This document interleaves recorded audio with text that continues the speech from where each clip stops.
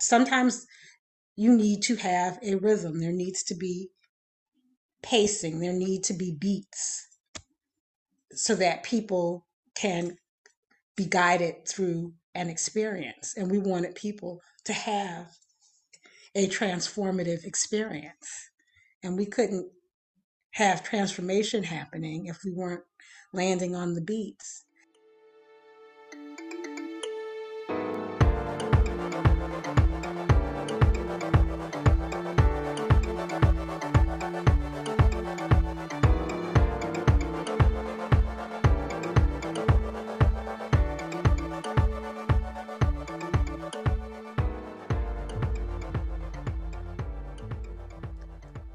Hello and welcome to the Emergent Strategy Podcast, hosted by the Emergent Strategy Ideation Institute. We're a collective of facilitators, mediators, trainers, and curious human beings interested in how we get in right relationship with change.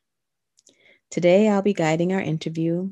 I'm Mia, a Mason of Abundance, facilitator, and Black Mama with ESII. Emergent strategy is the way we generate and reshape complex systems and patterns with relatively simple interactions. And today, we have a wonderful guest, Shalewa Mackall. Shalewa has more than 30 years experience teaching, performing, and creating in traditional and contemporary African diaspora dance forms. She's performed with Rashida Bumbre Dance Diaspora. She co-founded and performed with Giwayan Mata, and she founded the Movement for Urban Village Dance Company, MUV, and presented her choreography at Brick, Combo Theater, Joyce Soho, y'all, many, many places, including Summer Stage. Shalewa is currently developing interdisciplinary performance projects, joining movement and poetry. Her poetry was included in the 50 and 50 project in New York and Los Angeles and the 2019 Visible Poetry Project. She's a 2019 Poet House Emerging Poets Fellow and currently teaches dance and Black Studies at St. Anne's School, works as a fieldwork facilitator, as an active member of Acre Pisab. So with that, welcome, Shalewa. How are you? Hello, Mia. I am well. Big. Ain't you here? That's the woman who broke free, decided she was done with worry, would complain. No, more. She realized all her apologizing, shrinking, excusing was playing small. She was gaslighting herself. She big. She blowing up. She big. Woo! Thank you for that. Thank you for opening our space with your words and with that particular message. Oh, I'm interested in where that came from, and I know so many of us can feel some resonance with that. Yes, she big. I was really excited to have the opportunity to speak with you. We really felt like there were elements in how you show up that we've experienced in immersions and other emergent strategy spaces. And really, we're like, if you accept the premise that the way that you move with adaptation and interdependence and some shared moments that we've had around transformative justice and resilience, then we see you as an emergent strategist. And we want to know if you accept that premise so we can move on and hear about how your emergent strategy moves, in the world. Well, yes, thank you. I was so excited and honored to be invited to have this conversation. I have been thinking a lot about what it is to be an emergent strategist, to be riding waves of change and shaping and surrendering, flocking and flowing, connecting and releasing, and all of the different things. That has been so super forward for me and with me in these months of indwelling time and in the period before that, immediately preceding that, the last in-person emergent strategy gathering I got to participate in was coincident with my diagnosis of endometrial cancer. And So I came out of the last gathering, a facilitator training experience, and went directly into the process of healing and treating a cancer in my body and in my womb, which I am 52, and I talk about uh, being a member of Generation X a fair amount. It feels important to me. It feels that the idea of the crossroads and being the crossroads for a lot of generational experience is important. We got to know how to do stuff analog, and that matters. We got to know a kind of quiet and boredom that is harder to access but is super generative. We weren't, by the standards of 2020, well attended by our grown-ups. And that has some upsides and some downsides, but I think it made us resourceful. And sometimes, though, it made us too willing to take shorts. I think one of the things that I have learned in emergent strategy space specifically from younger people is to expect more, to expect people to actually care and show up in a way that I think Generation X people always sort of had the real experience of nobody's coming to take care of you. You better figure it out, kid. And younger people now are really not here for that message. They are very clear that people need to care about what is happening with them. So I feel privileged to have, you know, known great grandparents who were born in the 19th century and to be standing here in the 21st century and, knowing in my students and in other colleagues, if not myself exactly, people who will certainly see the 22nd. Mm, mm, mm, mm. Okay, whole word Gen X represent. But yeah, I really so deeply appreciate that spanning and holding our generation as a crossroads in that way. That is magnificent.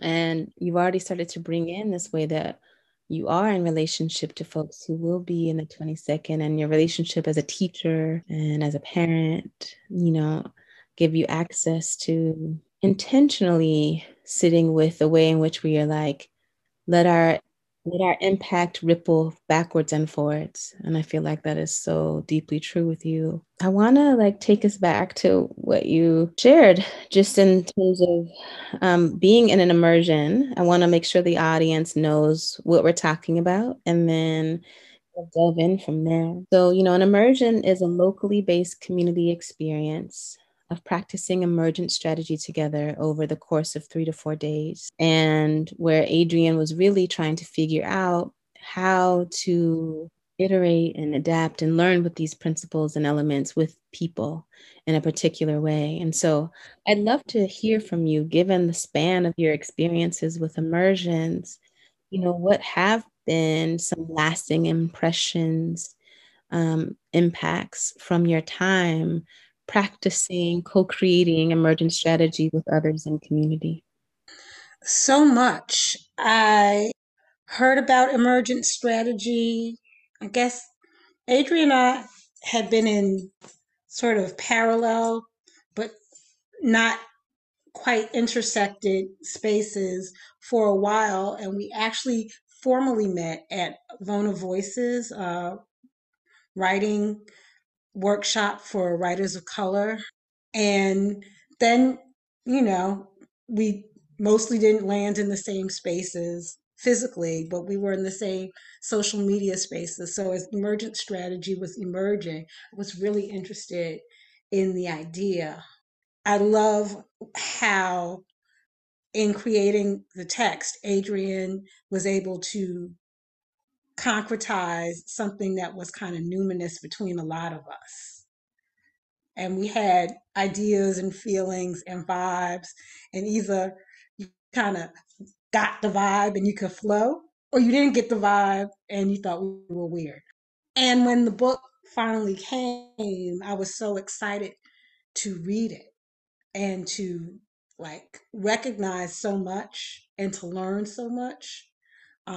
and have things that were just on the edge of my consciousness, like come more fully into my awareness and into my control is such a weird word, but to become available to me because I could, consciously engage in the interconnected substructure that like mycelium represents and that everything is connected idea um, had another kind of fullness and more depth and more richness in it, more possibility in it, in some of the ways that things were being presented. So I was really excited. And I teach at a fancy private school in New York City. And one of the things that I have had as a practice is to be intentional um, as a teacher in what I teach. And as it happens, all of the things that I teach are pretty directly engaging African diaspora history and culture. And all of my students um, take my classes as electives, so they affirmatively choose to be in the space. And there are certain ways that I know that I get to move that are very aligned with emergent strategy. And one of my practices for myself as an educator has been to be intentional about the professional development that I do and to ask to participate in different kinds of experiences. So when ideation institutes were introduced, and there was one happening in the summer, which is my season to develop myself as an educator, I was like, yes, I'm definitely want to be there. And that immersion was really big and wild and wonderful and hard. And I learned some lessons the hard way there. But I also came out feeling more connected. And that was the eve of my, it was like 6 weeks before I turned 50. And that was a really big milestone, emotional experience for me. And I found age mates and I found much younger people, both in the community. And the dynamic of being in community with a range of people, and especially a range of Black women and femme identified people, um, non binary identified people also, in a space that was profoundly multiracial. I think one of the things that has changed about immersions is that they are not nearly so multiracial as the one I attended the first time, is in part because of some of the challenges. And, you know, there's so much hard work for people who fall under the huge umbrella that is BIPOC identified human beings. Um, we have so much work to do with each other, sometimes trying to do that work with ourselves and each other and white people at the same time is overwhelming. And it was sometimes overwhelming in that first immersion. But I had learned so much, including um, a really high key reminder to be okay with saying, I'm not doing work with white people today. And that was an important takeaway. And, you know, sometimes it, or more often than what I'm not doing, it expresses as, I really need to be in community with Black people today. Yeah. I really need to be in community with people who share some generational experience with me today. To honor my real experiences and know that it is important for a person who, as I often do, holds space and opens windows and doors, that sometimes I need to be able to sit in front of a mirror And we talk about that mirrors and windows thing. And my balance isn't always perfect on that. And that brings me to the second immersion experience. And I had the excellent good fortune to find myself in a working group that was being held by Mia. And Mia and I met when she was working for a major nonprofit.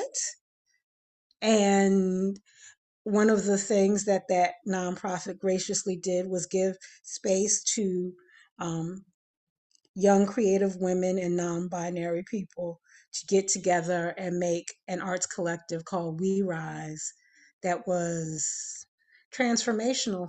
I started a dance company and I quit my day job, and all kinds of other things happened in that intermediate space. And every once in a while, Mia and I would kind of helix back around each other. And I was so happy to walk into the immersion space in New York and see Mia there. And I landed in a group, which, not unlike the group that I had been in at the first immersion in Detroit, included lots of really powerful people with really different ideas about how to move forward. And we finally had figured out the rough outline of our offering to the larger group, trying to refine it a bit. And I was really concerned about the rhythm. I am a choreographer and a director of performances. I am a teacher with a lot of experience. And I know that sometimes you need to have a rhythm. There needs to be pacing, there need to be beats so that people can be guided through an experience. And we wanted people to have a transformative experience. And we couldn't have transformation happening if we weren't landing on the beats. And I remember asking the question, could somebody sing me what our process was going to sound like? And the really wonderful group of people that we were didn't look at me like I was silly for asking that question, but then realized, oh, we can't sing it, so maybe this isn't what we need. And we didn't know what we were going to do, but we all went away looking for the song. And I will acknowledge that some part of that is August Wilson, who I count as one of my sort of creative, imaginary godfathers. In Joe Turner's Come and Gone, there's a whole motif of finding your song and singing your song. The next day, the person who had been most resistant to my questioning was like, I woke up and I realized I couldn't sing it, but I could sing this, da, da, da, and that was our rhythm. And we were like, yes, if you start cultivating in yourself an awareness of what is the same, what is different, what did I learn, how can I use that, that becomes the way. And you find both your own sort of internal personal rhythm, and if you can learn that rhythm and you can trust that rhythm, I am a dancer, then you can keep dancing.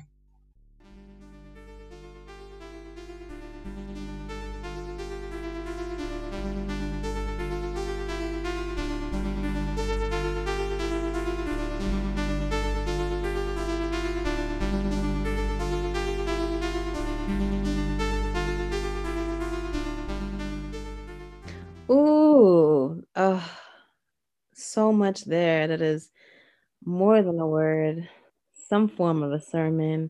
Clearly, you are a teacher. I think you should also add historian to your biography. I love the sharpness with which you remember the detail and the ways in which these different layers of story come together.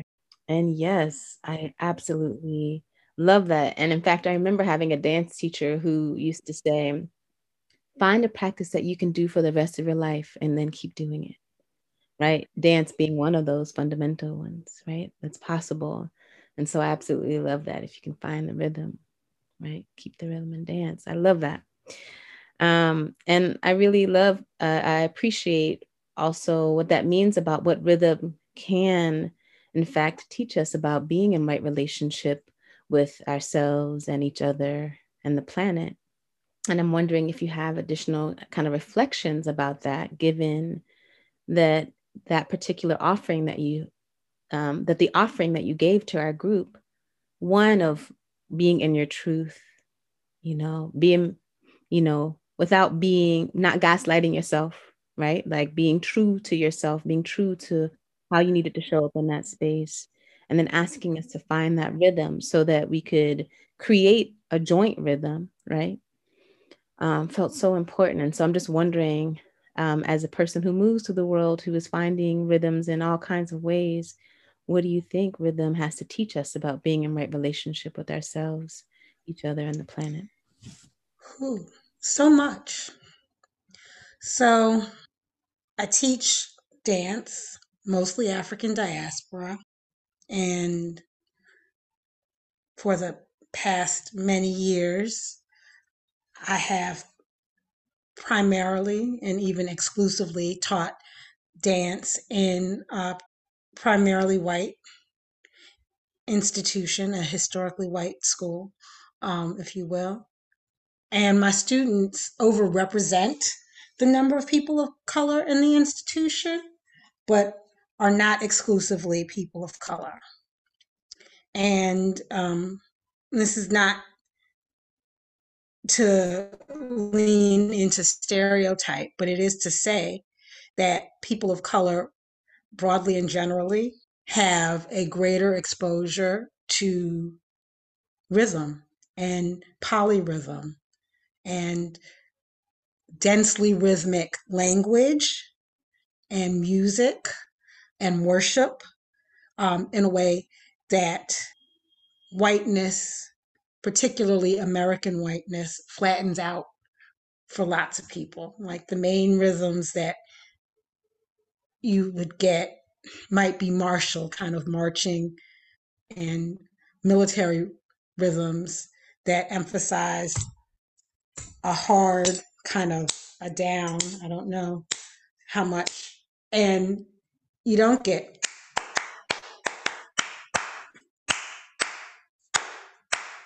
or any of those other things, which are our signals. And one of the things that I give to my students is rhythm. And sometimes I have students coming in who think they don't have any rhythm, and they'll tell me from the top they don't. And I'm like, you have a heart. All of us got rhythm because all of us have hearts. Whatever is true, if we are living, we have the rhythm of our heart and the rhythm of our breath. So we're already in polyrhythm. And learning to be attentive to and receptive to your own internal rhythms is not easy. It's work. And building that capacity to listen and to hear yourself, and then to be, when we are able to be in physical proximity with each other in shared space and hear another person, or um, to hear, we have often live music, uh, live percussion, mostly, African djembe orchestra drumming for my dance classes, but sometimes other stuff. And to have a musician offering into the space a rhythm that we can all kind of join our rhythm to. Can we find a collective breath? Can we hear? Can we feel, in our nice dance studio with sprung floors? Can we feel the rhythm of the music in our feet? What does it mean to feel that and translate that sensation into action. Connect that sensation to the internal rhythm that, we begin in stillness and we notice our bodies. That is the first thing I do with 9-year-olds, with 18-year-olds, when I'm teaching in community, teaching poetry workshops. Begin in stillness, notice your body. And that is the thing that you notice is your rhythm. And sometimes the rhythm changes because of circumstance. Sometimes you are needing to be more animated and move more quickly. And that's a real rhythm. And that is a rhythm that has helped, us as human beings survive for millennia. Sometimes you need to take the rhythm all the way down and just kind of float on the edge of your consciousness or surrender into some other kind of space. And knowing both of those ideas, knowing your edges. Sometimes when I'm giving guided meditation, I give become aware of your edges as one of the the prompts. Knowing the far edge, whether the far edge for you is to slow down. That is my far edge. A lot of times I am good at being a harried person and being that stereotypical New Yorker who is doing 25 things and going 15 places and does not have the time to. And then remembering, you know what? All I really need is this. I so appreciate so much of what you're saying. And I'm feeling in particular, inside of a somatic tradition that many of us have come through, Adrian, myself, and others, we talk often about our width and the connection and the space of our edges as actually the plane of interdependence and belonging, the plane by which we then kind of connect to others and call in who we belong to and feel for kind of our people. So I love you then talking, and then I'm loving just that connection of our edges as our belonging, and then knowing, though, first and foremost, what our own rhythm is, so then we can feel clearly how that rhythm intersects with others' rhythms. I'm feeling deeply, deeply moved by that. And it makes me think about what I think one of the hardest things is inside of emergent strategy. One of the principles that's often so hard for people is trust the people and they become trustworthy. And what you're talking about just in terms of your kind of myriad of experiences, even inside of the immersions, that experience of trust the people and they become trustworthy seems like in many ways, most importantly, had to start with you trusting yourself, listening to yourself as trustworthy, and then kind of moving from that place. And so I'd love for you to reflect, how is this principle shown to be true for you? And, where does it rub against your own conditioning and experiences? Whew. Trust the people and they become trustworthy, and moving at the speed of trust, which are not the same, but for me, they were really forward in my facilitator training. I got my diagnosis the night before I had to fly, and the circumstances of my travel wound up being that I was kind of in a frantic state, a quiet but frantic state the night before, and I hadn't finished packing. And I had a travel budget that allowed me to check a bag. So instead of, you know, planning how to fit everything into a carry-on, I threw everything into a full-size suitcase and hit traffic and missed checking in my suitcase for my flight by 90 seconds. No. Yes.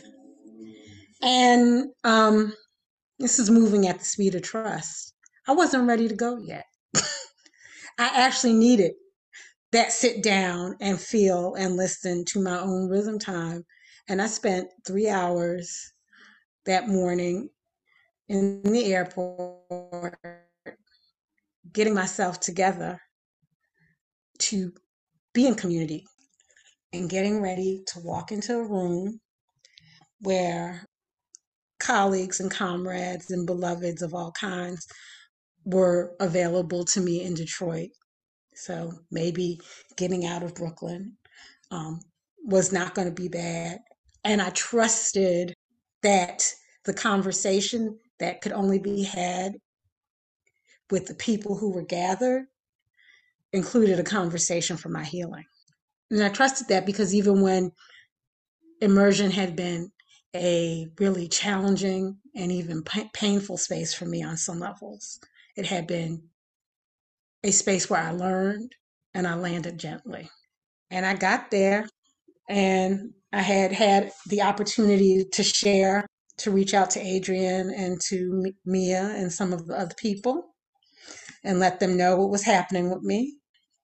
Really quickly, I was like, who do I need? And I knew my younger sister, the millennial who is good, as I mentioned earlier, about making sure that systems notice and take care and attend. That was my first backup person.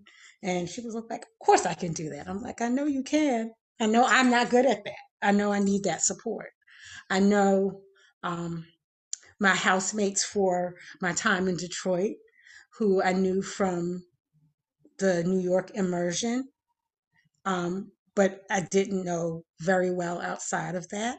I knew that they were obviously the right people because they were the people who we had gone through a little bit of a thing trying to identify our right lodging, but we had identified right lodging.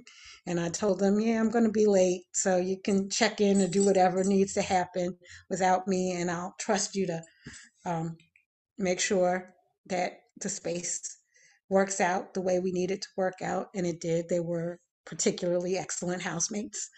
Um, and the room in general, I decided because I was coming into a space where one of the shared agreements is that we move at the speed of trust, and um, that we firmly live into the truth that if you trust the people, they become trustworthy. I didn't have to hide what was happening. It didn't have to be all that was happening. And I learned really quickly, oh, there's all this other stuff happening. And when I can just say, yeah, this is happening with me right now, it doesn't have to be the only thing. And what I imagined a cancer diagnosis and cancer treatment would be like, wound up being radically transformed by, oh, I can do other things. And I can say, I can't do that right now. And other people can hold what needs to be held. And sometimes what needs to be held is me. And people were able to do that.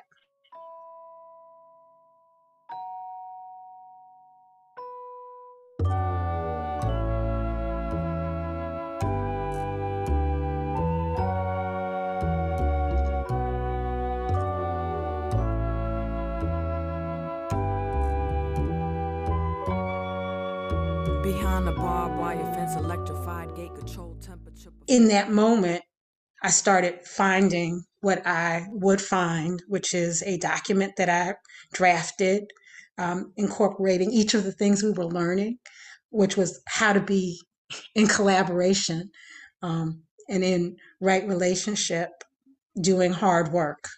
And healing is hard work. I wrote this document. I specifically put footnotes in. I don't know if the version that I shared with you, you can see the footnotes easily, but there are footnotes in citing passages in both emergent strategy and pleasure activism. I know people in my family bought the books because, you know, that was part of getting ready. And I took to heart one of the things that we really worked on in that particular gathering, which was which tools for which outcomes. And I identified the tools that felt like my necessary tools um, for my particular experience.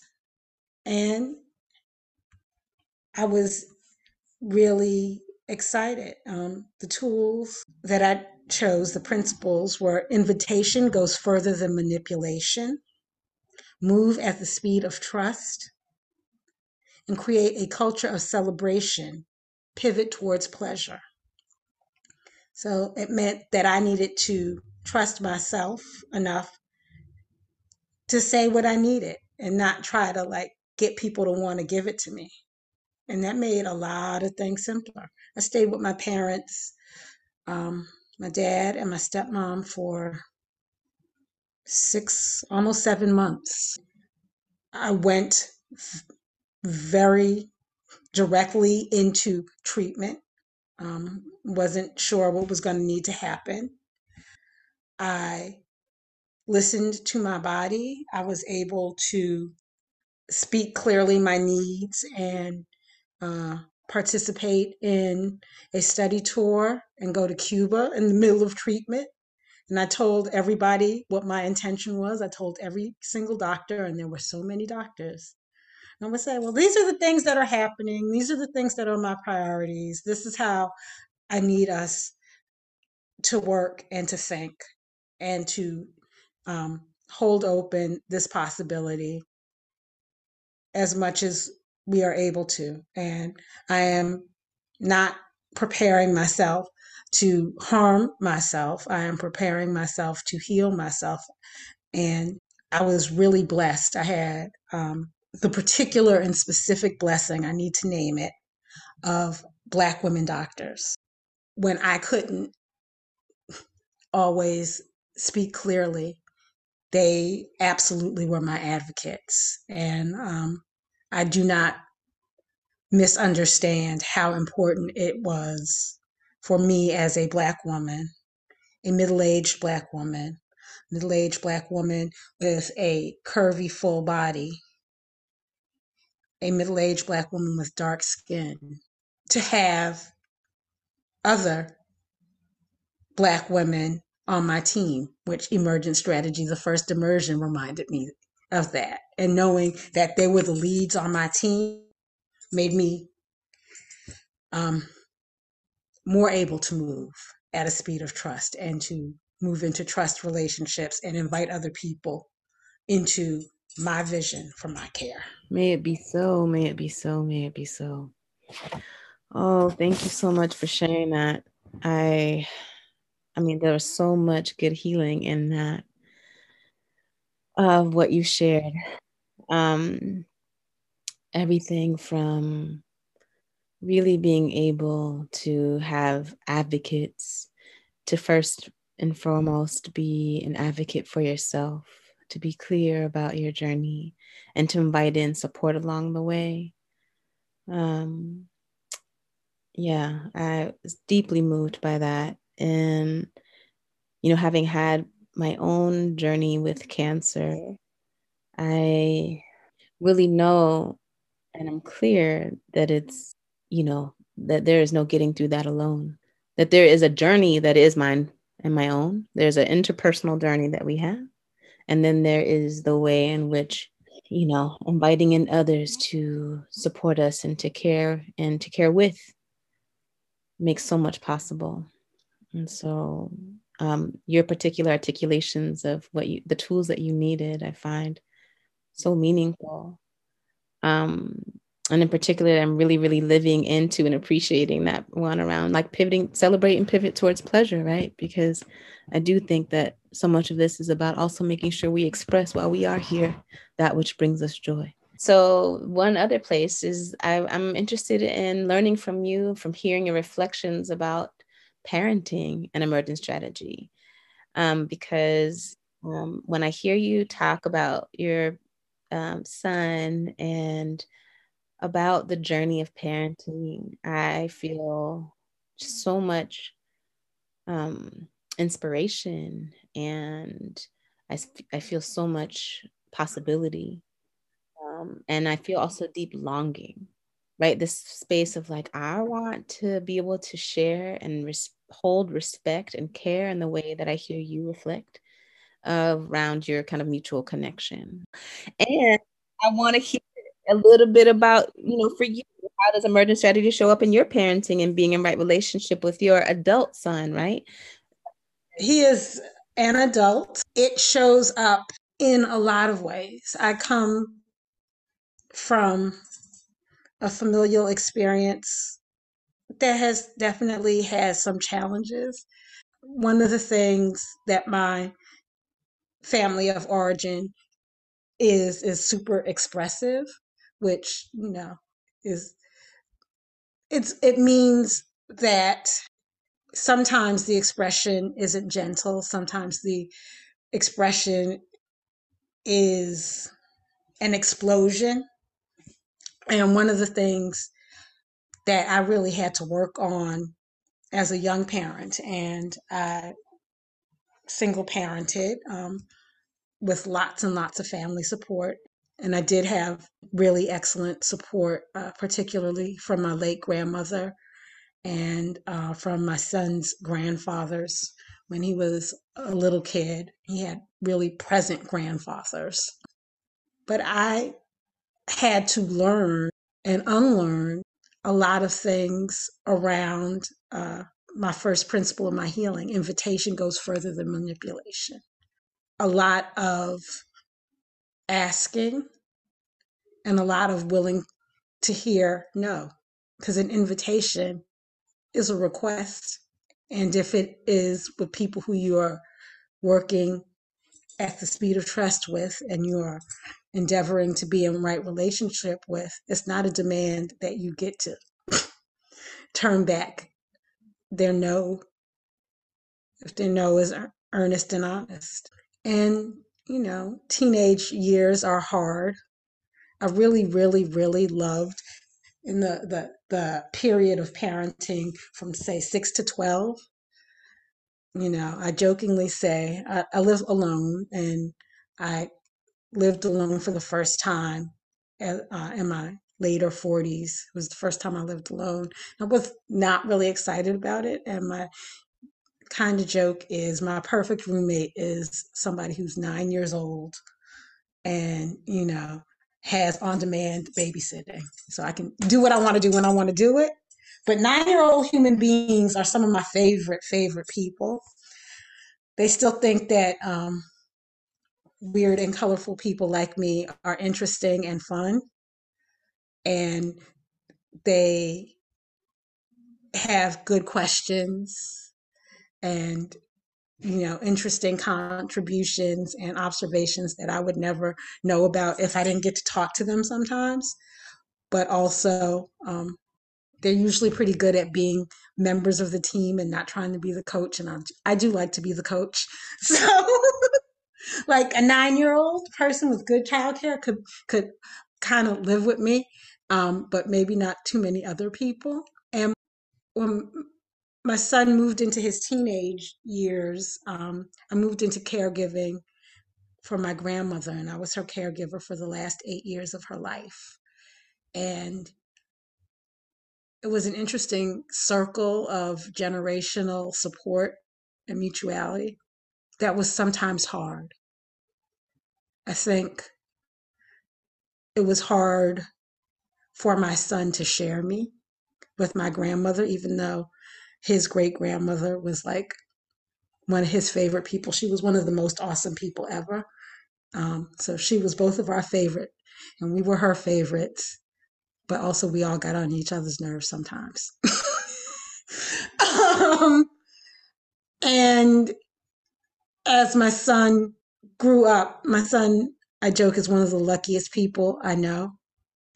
He was a hard person to fill up with messages of be careful, be cautious, because he's like, it'll work out for me. And like it would. And that shifted a little bit as he got older, because of the way adult Black people are responded to in this society in a way that really cute and smart Black children sometimes can float over until they can't anymore. And that transitional time was maybe our rockiest time.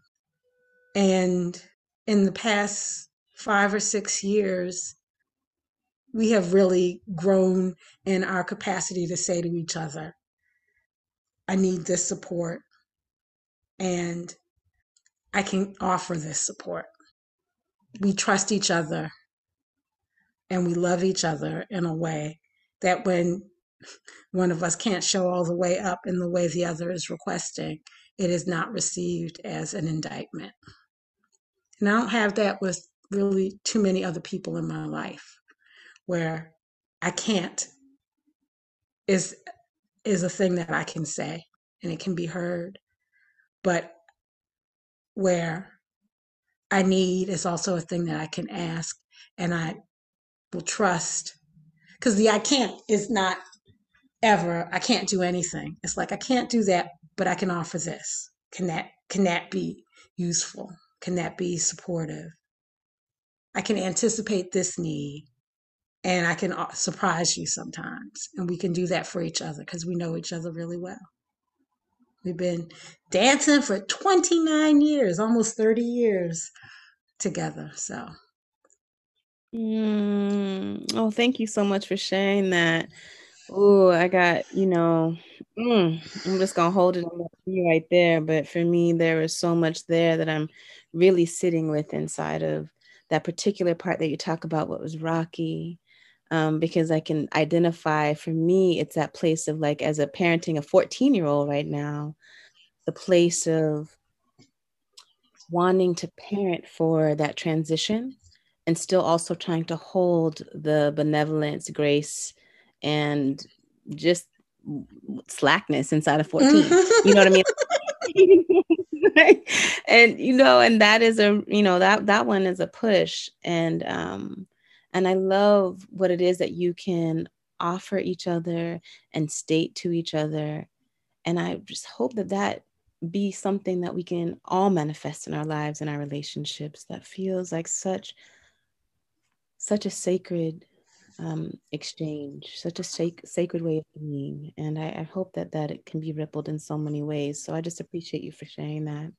Yeah, and I would offer this to people with 2 to 4 year olds and 12 or 13 to 19 or 22-year-old. This is age appropriate behavior. This is not an indictment of me. This is not a failing of them. Ashe. Yeah, it is actually something I say to some degree, some version of that on a daily basis. Just to remind myself, so I act also age appropriate. So I really appreciate that.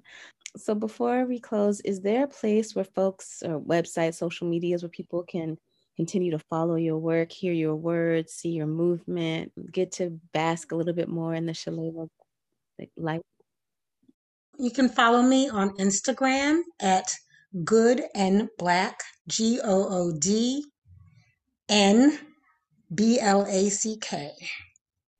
Oh, thank you. Thank you so much, Shalewa, for sharing your miraculous and precious time with us. This podcast is produced by Natalie Parrott. Music for the Emergent Strategy Podcast is provided by Complex Movements, a Detroit-based artist collective. The music provided is from the soundtrack of the performance installation Beware of the Dandelions. To support the ongoing work of ESII, make a donation at www.alliedmedia.org/ESII.